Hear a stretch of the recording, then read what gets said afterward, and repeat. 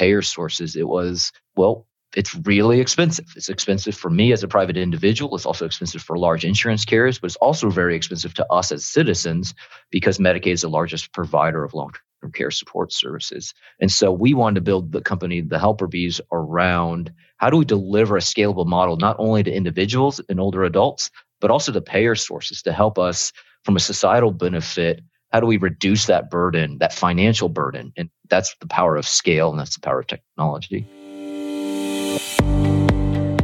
At Boomer Living Senior Living Broadcast, we are proud to be a part of a group of extraordinary industry leaders who are working toward a stronger society and a better future for older adults. Here, we have conversations that identify challenges and opportunities to enhance the baby boomers, the parents, and the grandparents' lives. We hope that you enjoy these conversations. We believe their ideas will expand perspectives and encourages more people to join our efforts. So please let us know your thoughts, and I invite you to be a part of the conversation.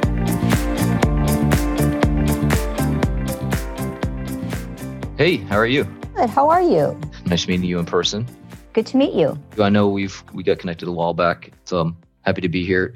Well, great. Well, today I welcome Dr. Shar Hugh to the program. After completing his doctorate at Baylor College of Medicine, Shar translated his biomedical research experience into Alzheimer and dementia care, founding and directing the Certified Dementia Community. He's currently the CEO of the Helper Bees, partnering with insurance carriers and health plans to provide the tools for older adults to stay independent, healthy, and longer at home. Shar, welcome to Boomer Living. I'm excited to be here, finally.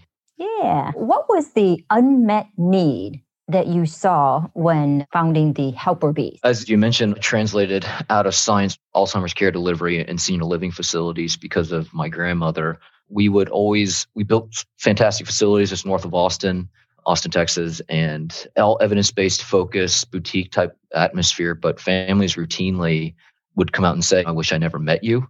So they would say, even though we have this wonderful facility, would say something along the lines of, wish we never met you, wish we never had to move in. And that was just because the home care options just weren't suitable for them to keep their loved one at home. They were also commenting on the disease, of course, but also just the care types. And there will always be a place for senior living facilities because it just stretches both budget as well as primary caregivers for stress levels. But to the unmet need for our founding team, we realized that there's no really great scalable way to create home care in a modern approach. Home care, in my mind, hasn't changed in decades and decades. And so we were thinking, hey, we're having a massive boom in not only aging in place technology, but technology in general, technology in the way we think about different business models, as well as hardware and software. How do you marry all of these things together and create something that might delay the need for a facility? And we're not trying to prevent it completely, but just delay and keep people at home. So that was one huge unmet need. The second, though, which is mentioned in the bio, is around payer sources. It was, well, it's really expensive. It's expensive for me as a private individual. It's also expensive for large insurance carriers, but it's also very expensive to us as citizens because Medicaid is the largest provider of long-term care support services. And so we wanted to build the company, the Helper Bees, around how do we deliver a scalable model, not only to individuals and older adults, but also to payer sources to help us from a societal benefit. How do we reduce that burden, that financial burden? And that's the power of scale, and that's the power of technology. That's awesome. You mentioned your grandmother who was living with Alzheimer was a motivating factor for you in founding Helper Bees. Can you talk a little bit how this personal experience with Alzheimer impacted you or motivated you personally and professionally? Yeah. It completely motivated me professionally. I have a complete career now that I'd never thought I would have gone into, which a lot of people in long-term care, like we have a lot of us, when you see the people who are very passionate about it, had a very visceral personal experience. Mine was my popo, which was my mother's mother. She, like a lot of folks, probably started showing signs when I was in undergrad, but really didn't come to really hit us in the face hard until my graduate school years. And I remember having to, quote unquote, babysit, which was just every evening, one of my sisters or I would spend an hour with her and just sitting and talking. And she would replay a lot of historical issues that might have happened, might have misremembered certain things. But my family is of Chinese descent. I was born here, but my parents immigrated here. And there's a sort of stereotype around East Asian cultures that we take care of our own.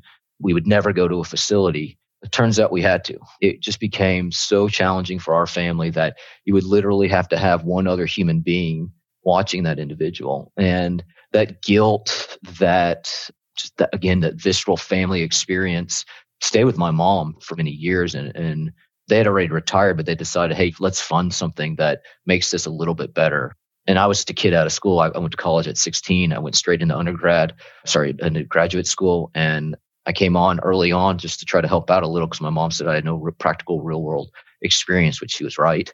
And it's hard not to fall in love with the area, and it's hard not to fall in love with the many unmet needs out there. And if you're a problem solver, you'll see a lot of problems to solve, and you'll start a lot of companies. So I founded 3 or 4 different companies after that, or had a founding role in it rather. And yeah, it led me on a career I would, again, never thought I would have gone down. Yeah, that's awesome. Congratulations. So do you often keep your own grandmother in mind when working and helping families in their search for quality in-home care? It's an interesting question because there's so much I do, but it's probably not in the obvious way behind it. When I focus on dementia care, my grandma was difficult for us. Even as a scientist, I didn't understand the disease. Within the first month, I realized my grandmother was actually on the acuity spectrum in senior living, one of the more independent ones. They're very challenging individuals. So in that sense, I do keep her in mind in that, wow, we had no idea how challenging this disease can be. Like, we thought we had it bad. This is really challenging, especially when you get into sort of more behavioral disturbances that my grandmother didn't have, physical outbursts. So I keep her in mind, and I'm like, wow, this is a lot more challenging. This is how bad it was for us. I cannot imagine how it is for this family. Let's run towards that problem. Let's try to fix it, sort of quote unquote fix it. On the helper bees side, I do because they're so early in the journey, and we didn't reach out for help. We grit and bared it until it was to a breaking point, which is something that I know that you have a lot of folks talk about. And I think about that and how whenever I close any talk, when I talk to any caregivers, reach out for help soon. Because we didn't. We didn't one either. Right. It's the perverse one good thing about these aging related issues, especially something like dementia, is where it's going to go. You know the progression, so you might as well be prepared. So I keep that in mind a lot. Is like, how do we prepare people? Because we're guides. Because we've been there before. We've done it thousands of times now, and I believe it's our job to show them where the pitfalls are and where the light could be. I think it's such a cultural shift, though, right? Because I think often or think of the word decline, especially when it's cognitive decline, it's very frowned upon. And it's grouped into like perhaps even shameful, which we need to shift that, okay? And then I think often we think of the word, let's say later years, is to be very glamorous. It's retirement. That is glamorous. But under that huge umbrella of retirement, let's say mid-80s and beyond, well, as you and I know, it may not be glamorous. So we're just caught up in the glamour, whatever that might be, and feel ashamed of aging and the decline of health. And I think that has a lot to do with Hollywood. You and I and the folks in the industry, boy, I'll tell you, we got a huge paradigm shift that I think we all can play a role in. Yeah, I have a theory around that. I think aging is relatively new for us as humanity. Aging as we know it. If we look at life expectancy charts, like we are in this, it's unprecedented us living this long and this healthy, quote unquote healthy. And so that's why we have age-related illnesses now, because we're living old enough to start to have these.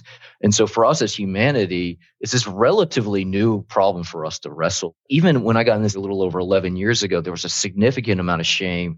Caregiver support groups were a thing. It wasn't well attended. The sheer terribleness of the problem, the sheer scale of the problem means most of us now have had a direct interaction with it, which helps bring that shame out, where it's now you and I can connect on a shared experience. It's a terrible shared experience, but we can connect on it, and we can connect up to thousands of other individuals. I think that causes us to be able to shine a light on it, and us to look at new solutions. Like you mentioned, like even this, the fact that we're even talking about it, I think it's a remarkable shift. You mentioned a paradigm shift. It's an indicator that it's occurred and it's happening at an accelerated rate. And we're starting to think about it in a different way and looking at sort of romanticizing aging or being ashamed of aging. And that's because people like you are having the conversation, but it's relatively new. So I don't want to be too hard on ourselves. This is maybe 2 generations that have had to deal with this.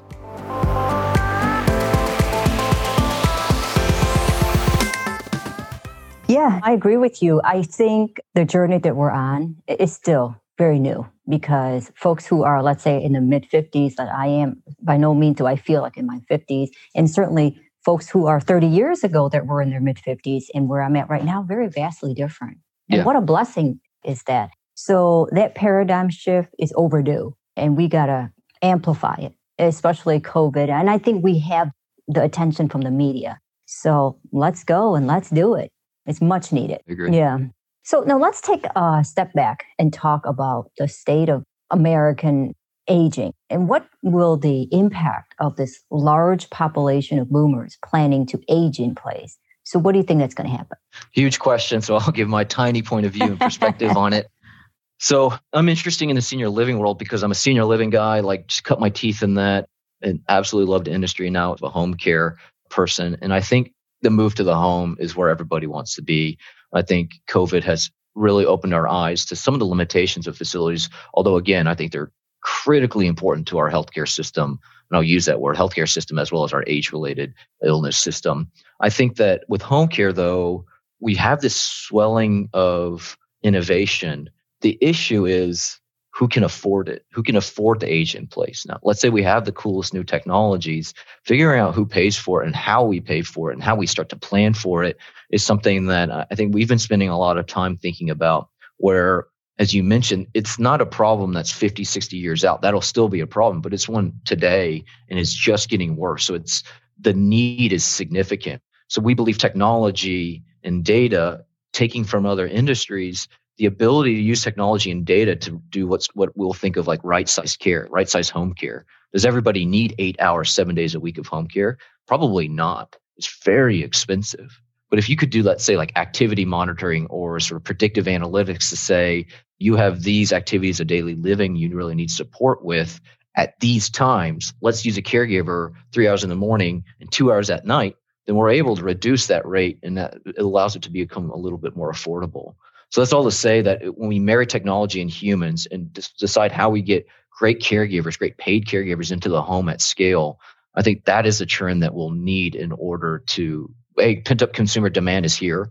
That's what you want. And they're going to want a better user experience. And I believe in all other facets of our lives where we use technology and data and accessibility, we're going to want that with our home care solution. So that's a narrow view of where we're going to go to meet this massive demand. It's got to be our home. That's the only way. We can't build a ton of these independent living facilities, and they can be quite expensive for a lot of Americans. Sure. I wholeheartedly believe that. So now, how does this look different from how previous generations have chosen to age? How do you think this demand shift will impact the senior living industry as a whole? Well, I think in a couple ways, just because I view from a data perspective, I think we're more open to technology. I think even during the pandemic, we did a lot of virtual technologies. And I think that individuals from all the way up to 90 are a lot more comfortable with technology, a lot more comfortable with video technology. You got to make it seamless. You got to make it easy to use. I think that's a big change that occurred over the last 14 months that probably didn't exist at scale beforehand. And I think that opens up a lot of windows from social isolation to depression to telemedicine. Of course, we do telenursing services.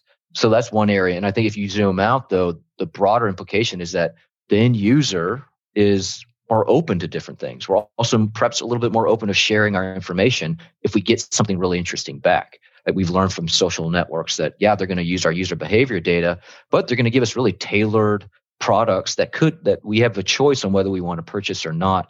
I think if we twist that a little bit or skew it a little bit, I think you might have that with like remote patient monitoring devices or activity monitoring devices or wander guards. I think we're going to get a lot more comfortable using these technologies as we start to age. So I think our population now is going to look really different from what it was a generation ago because they're just more comfortable with adopting new things and giving things a try too.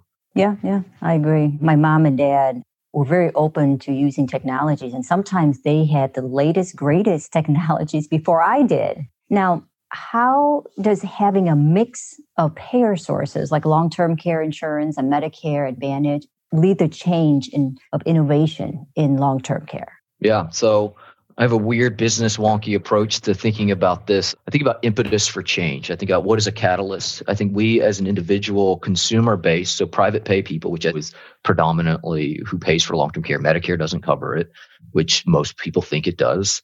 We don't have the lobbying power to, in my mind, to really force demand. And I think it's because of how expensive care is. But when we look at who has what I'll keep calling the liabilities, who has the risk, it's payer sources, especially long-term care insurance, which had issued quite a few policies in the early 2000s. And now those policies are coming due essentially, and their actuarial assumptions were all shot. They have a lot of money, billions and billions of dollars. They've got the impetus to change. They've got the scale to change, and they got the funds to say, hey, what could work? And I think that's where we're going to see a lot of innovation. We already have, where big long-term care insurance companies are starting to figure out, hey, this is a 20, 30-year problem that we're on the hook for. We have money now. Let's invest in it now. And let's cobble together a bunch of different data sources. And we have a lot of different claimants out there, and we can study them.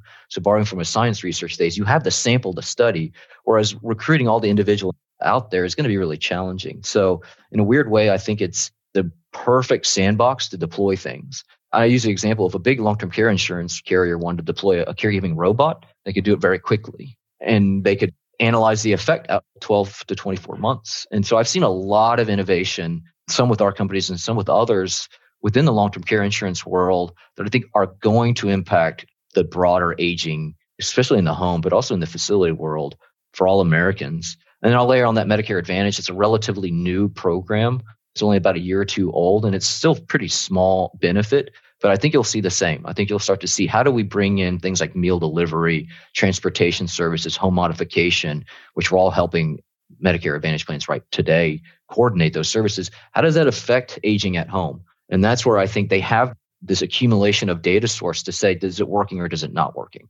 How important is the role of education, resources, and support programs when choosing long-term care option for yourself or for your loved one? I think it's critical. I think what we were talking about earlier about this becoming us knowing every person around us is going to have this issue. I think now we get to share information. We get to share what worked, what didn't work. We want to go research on our own. I use the example, when I buy a power cord for my phone, for my iPhone, I'm reading Amazon reviews and I'm spending $6 on a cord. What about my care options? There's a lot of disparate information out there, and it's a shocking amount, a lack of research that we do as consumers. But I think that's changing. I think people now are like, all right, what's out there? And is this it?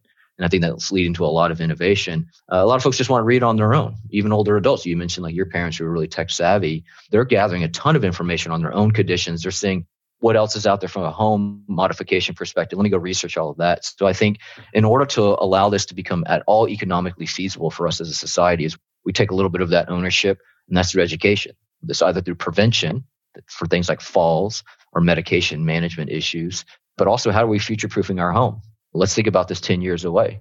And that's only through learning through case studies that preceded us. So what do you think the role data plays in the future of long-term care? This is something we're incredibly passionate about. I alluded to it before, who has the impetus to change, who has the risk. If we really identify why that matters, is there is a data model, a data profile of how to age in America. That's a really important concept. What interventions work? We always talk about fall monitors, med adherence devices, social isolation, but who has the data that support this intervention package actually works for thousands or millions of people?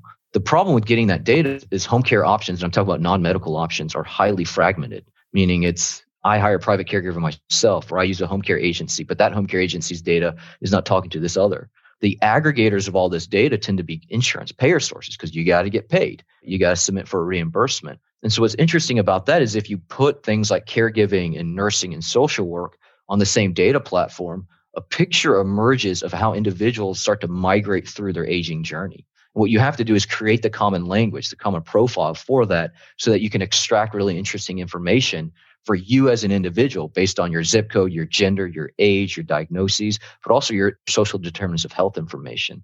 That's how we're going to be able to say, hey, Sharp, this is the thing you need. These are the 3 devices that you need based on your profile. And so what we're trying to do is create the common language for all non-medical home care to extract that information, which we'll call a data profile. I like to use the analog of electronic medical records, where it's a bit of a mess right now. You've got a bunch of different vendors. Not every physician's office is using the same service. But what if we could go back 60 years and say, hey, let's streamline this. Let's create a common language. That how powerful that could have been. I believe we're at the cusp of that right now.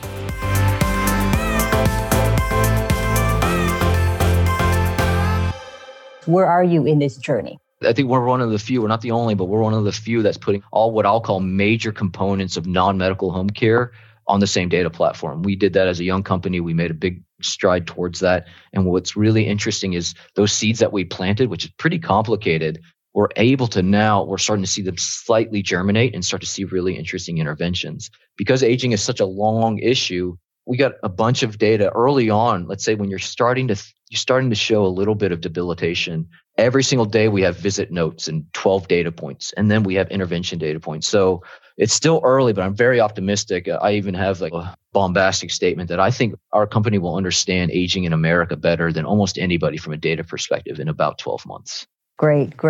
Look forward to learning more about that. We'll see if I'm right. We're trying, at least. We're trying. It's good to shoot for the moon. So Absolutely. That's our goal. Absolutely. Okay, so I'm going to ask you to walk me through, let's say I'm 80 years old, living at home. Walk me through the process, how Helper Bees can help me stay at home longer or defer the time that I would have to move into assisted living. Sure. So think about that user journey. I think it starts right now with a program we call Care Concierge. A Care Concierge program is exactly as it sounds. Like when we used to be able to visit hotels, someone have a concierge who understands the local resources, and it just accelerates. It says, hey, I know this restaurant, or I know this guy over here. We do that same with the Care Concierge. It's very similar care management programs that post-acute healthcare has, except we focus specifically on age-related issues. So our Care Concierge will talk to you or an 80-year-old and say, hey, what are your challenges? Tell me what's going on during your day.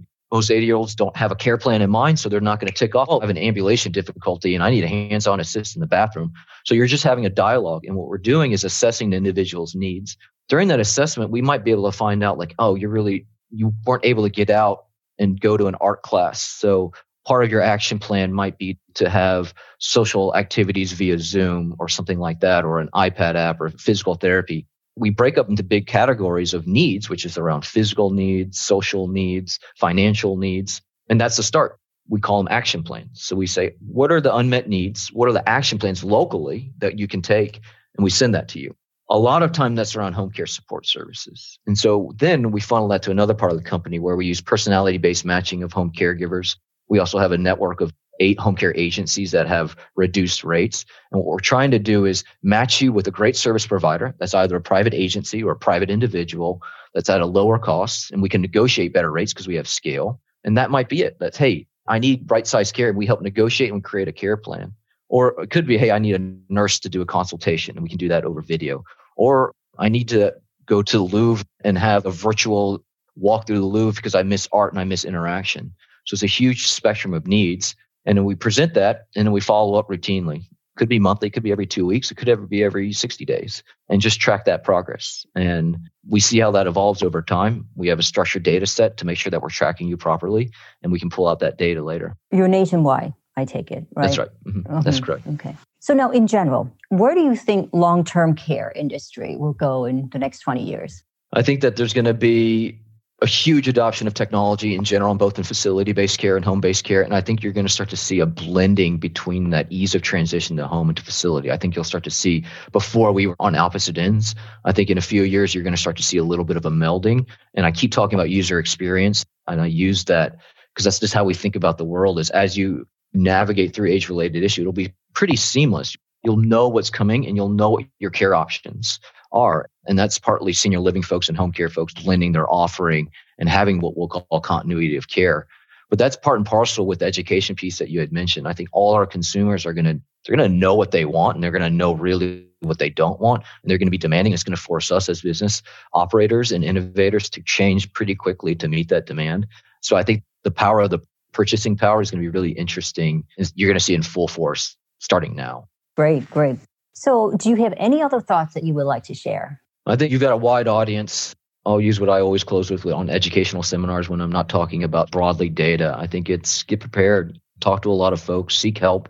There's no shame in this. We're all going to do it. If we're lucky, we're all going to go through this. And I think there's a power in talking about it and seeking guidance for others who have been there or other professionals out there, because it leads to an insanely high quality of life. I agree. I think at the very least, whatever age that you're in, perhaps you could be the daughter who are in their 50s, mid-50s like I am, start having that conversation with your parents and walk them through that journey, because you know what? It's really, I believe information is widely available, but it's making that decision and convincing your parents that it's time. And then accepting this journey that as a family, it's not just individuals, it's a whole family. And the more united, educated they are, they're likely to make better decisions, whether it's in home, out of the home. I think the goal is to live at whatever age, whatever health condition that you're in, to the fullest, thrive and with purpose. Yeah, absolutely. And the more you talk about it, the more it normalizes it and it makes it more of a normal conversation. In a way, you get to choose your own destiny. So people believe facilities are a lack of choice. I don't think it is. I think that if you don't do anything, you will be forced into an option because you likely waited too long. So if you flip it, if you start planning and talking about it, that's when your desires are expressed and you can make, if this happens, then I'm going to do this. And I think that's an important area for choice. And that's a huge component. That's one of the taglines of our company, which is your home, your choice. We're built around individuals choosing their own options. And we're just here to guide you towards them. If it's us, great. If it's somebody else, also great. But make an educated decision and make it sort of eyes wide open. You're right about that. I love that analogy. The sooner you start, you have more options. The later you go into it, you're just narrow. Exactly. Perhaps you might be forced into something that you don't want. So very good analogy. I thank you so much for this opportunity to talk. For sure. And if there's anything we can help support, we can. And yeah, we'll definitely share it and try to get that exposure for both of us. Great. All right. I thank you for your time. Thanks. It was fun. Hopefully it was good. Take care. Bye-bye. If you enjoy the podcast, please take a moment to rate and review Boomer Living Senior Living Broadcast wherever you get your podcasts. One of my favorite things is to hear from you, the listener. So please leave a review and let us know what you think. And I read all of the reviews. Also, please pass it along your friends, family, coworkers, and anyone aging. So please leave a review and I love to hear from you.